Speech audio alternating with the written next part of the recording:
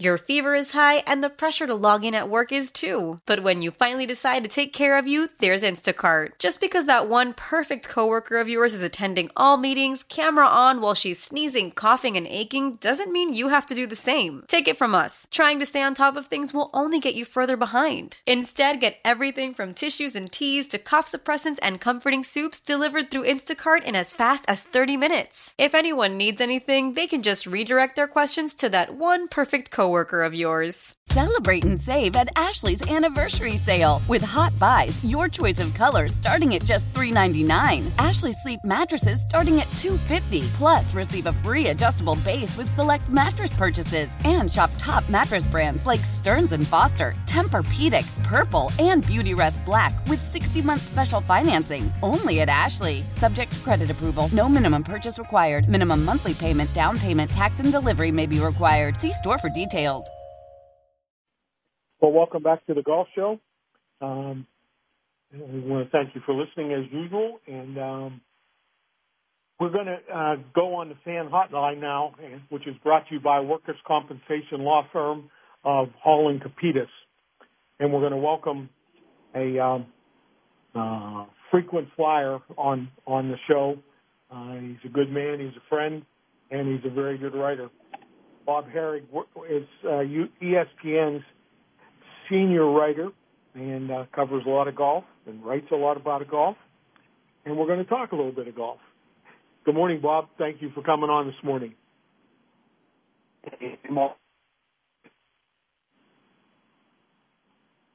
Is Bob there?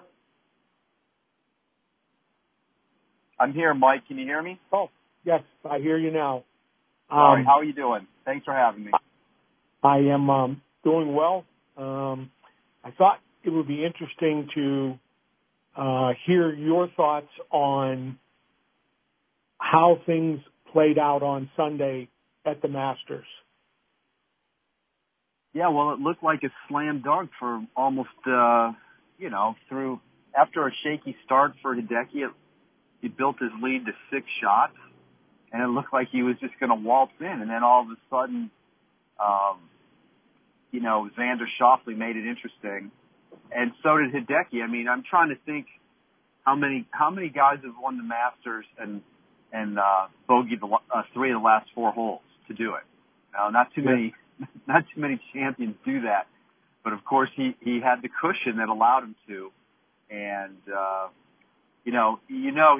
he was feeling it. That was a big burden that he had to go into the final round with a 4-shot lead.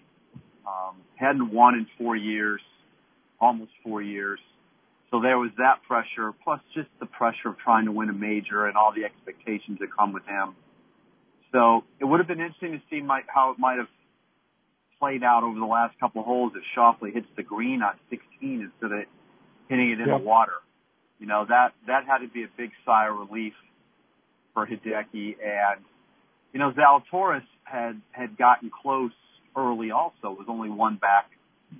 And then he sort of faded for a few holes and then made a late run.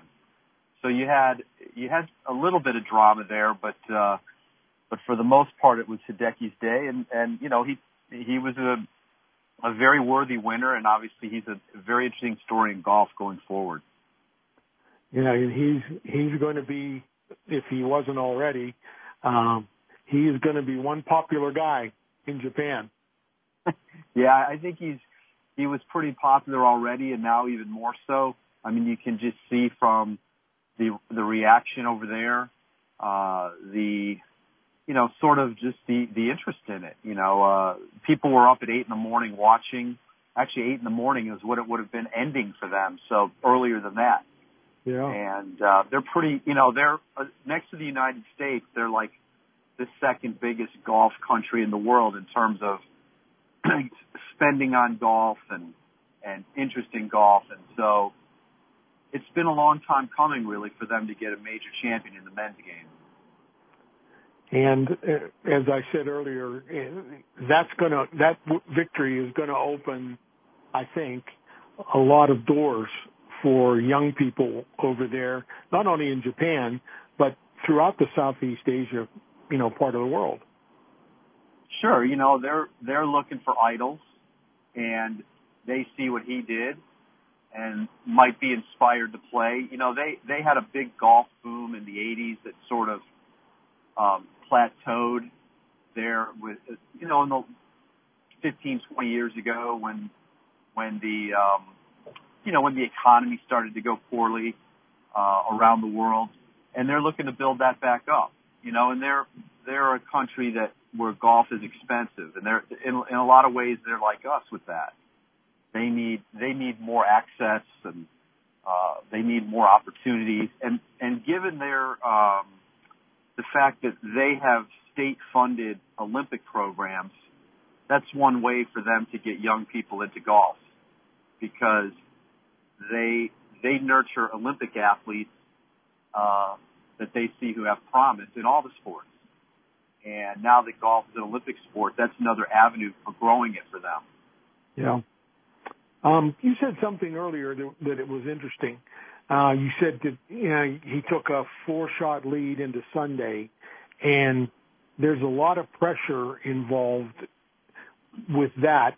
Maybe not so much the number, you know, the 4-shot lead, but just leading going into the final round.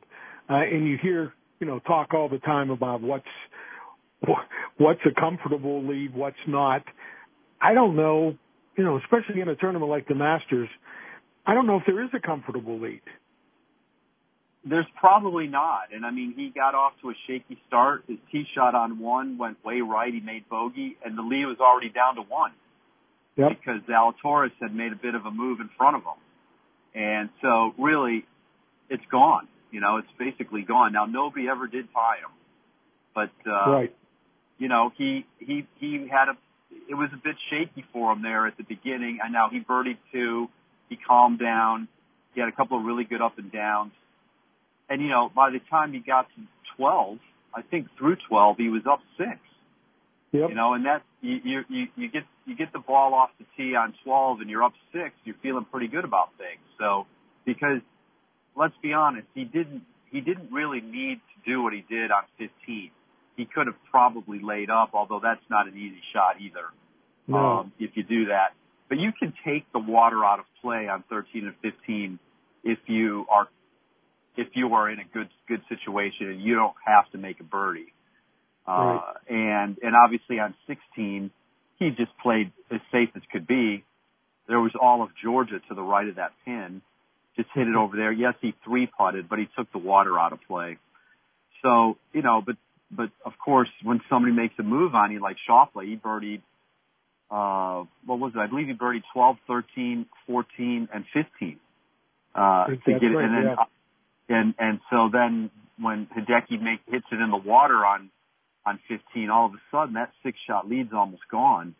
And, again, it would have been interesting to see, you know, Schauffele has the tee on 16, and he says he misjudged the wind, which is quite possible, but he also was seemingly going right at the pin, which, why wouldn't you hit that ball 10 yards to the right and let it funnel over there?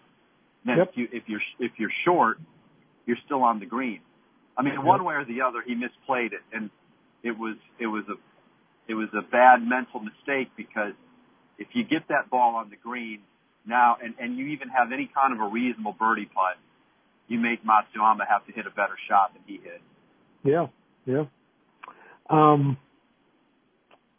You know, everybody talked about how great it was going to be to have the Masters back in April, where it's always been for the most, well, not always, but most of the time is in April. And you were there in November, and you've been there for a lot of the April Masters. Did it feel different? Was there any kind of different feel throughout the week? Well, it certainly felt different than November. That was a one-off that I don't think we ever want to see again. Yeah. You know, I mean, under the circumstances, that's what needed to be done, and they did a great job to pull it off. But I've said to many people about that, it was really neat for one day to get to see the golf course with hardly anybody on it, no ropes, and being able to get views you would normally get. But after one day, it kind of got old, and with nobody out there and no atmosphere at all, really, it just, you know, it just didn't seem like the Masters. So least you had more of a feel of that this time. Now, look, there were not a lot of people there, probably less than I expected. But in certain places, they were there, you know, the Amen Corner on 18. You could hear noise. You could hear cheering, you know. Mm-hmm. So there was – it was a pleasant view with this way because, as you know, it's probably too crowded in a normal year.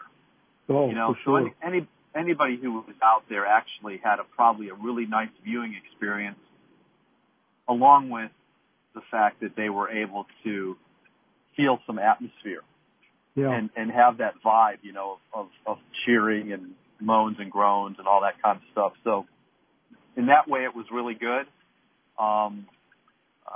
You know, it was still odd. You know, it's 80 degrees out there and everybody's wearing masks.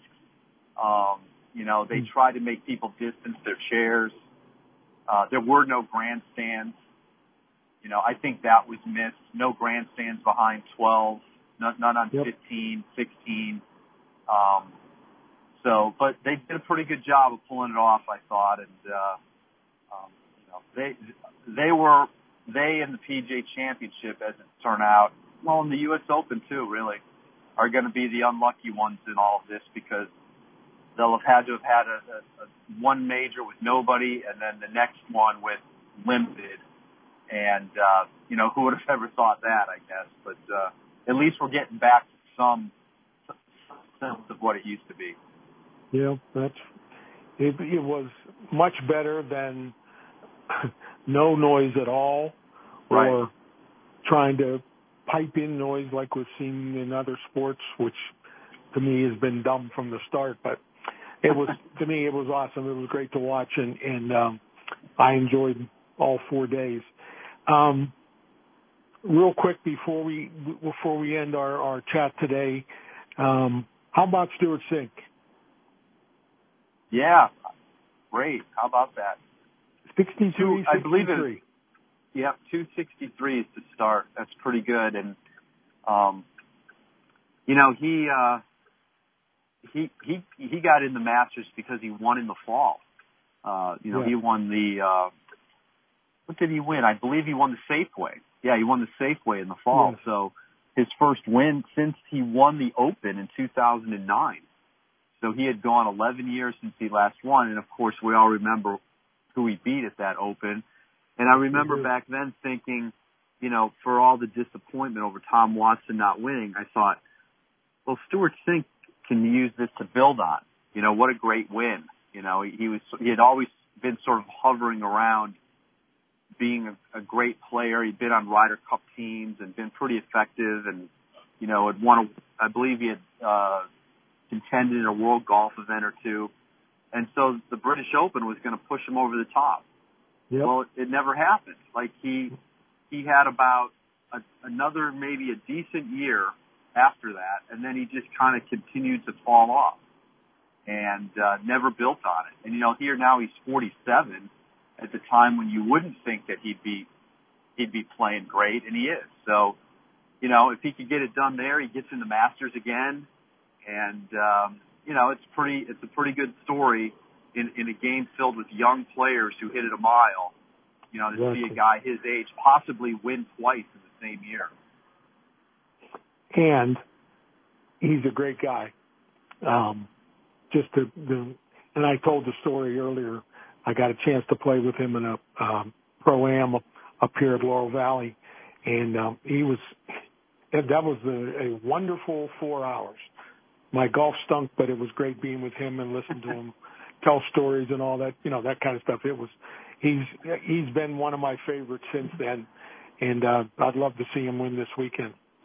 Yeah, it'd be well, fun. Bob, thank you. I appreciate you coming on with me this morning, and I wanted to, you know, tap your brain a little bit and see, you know, how you felt last week and what it felt like. And pretty cool week, but there's lots more to go on the PGA Tour schedule. So no doubt. We'll talk again a little later. Sounds good, Mike. Thank you. All right. Stay well. Talk to you. That's Bob Harig from ESPN. Good guy, longtime golf observer. And interesting thoughts from him. We're going to take a break and come back and talk to Mark Getz, as I mentioned earlier. Pretty cool kid. Pretty cool what he did this week and down in Bridgeport, West Virginia. We'll do that after this break. You're listening to The Golf Show on Sports Radio 93.7 The Fan.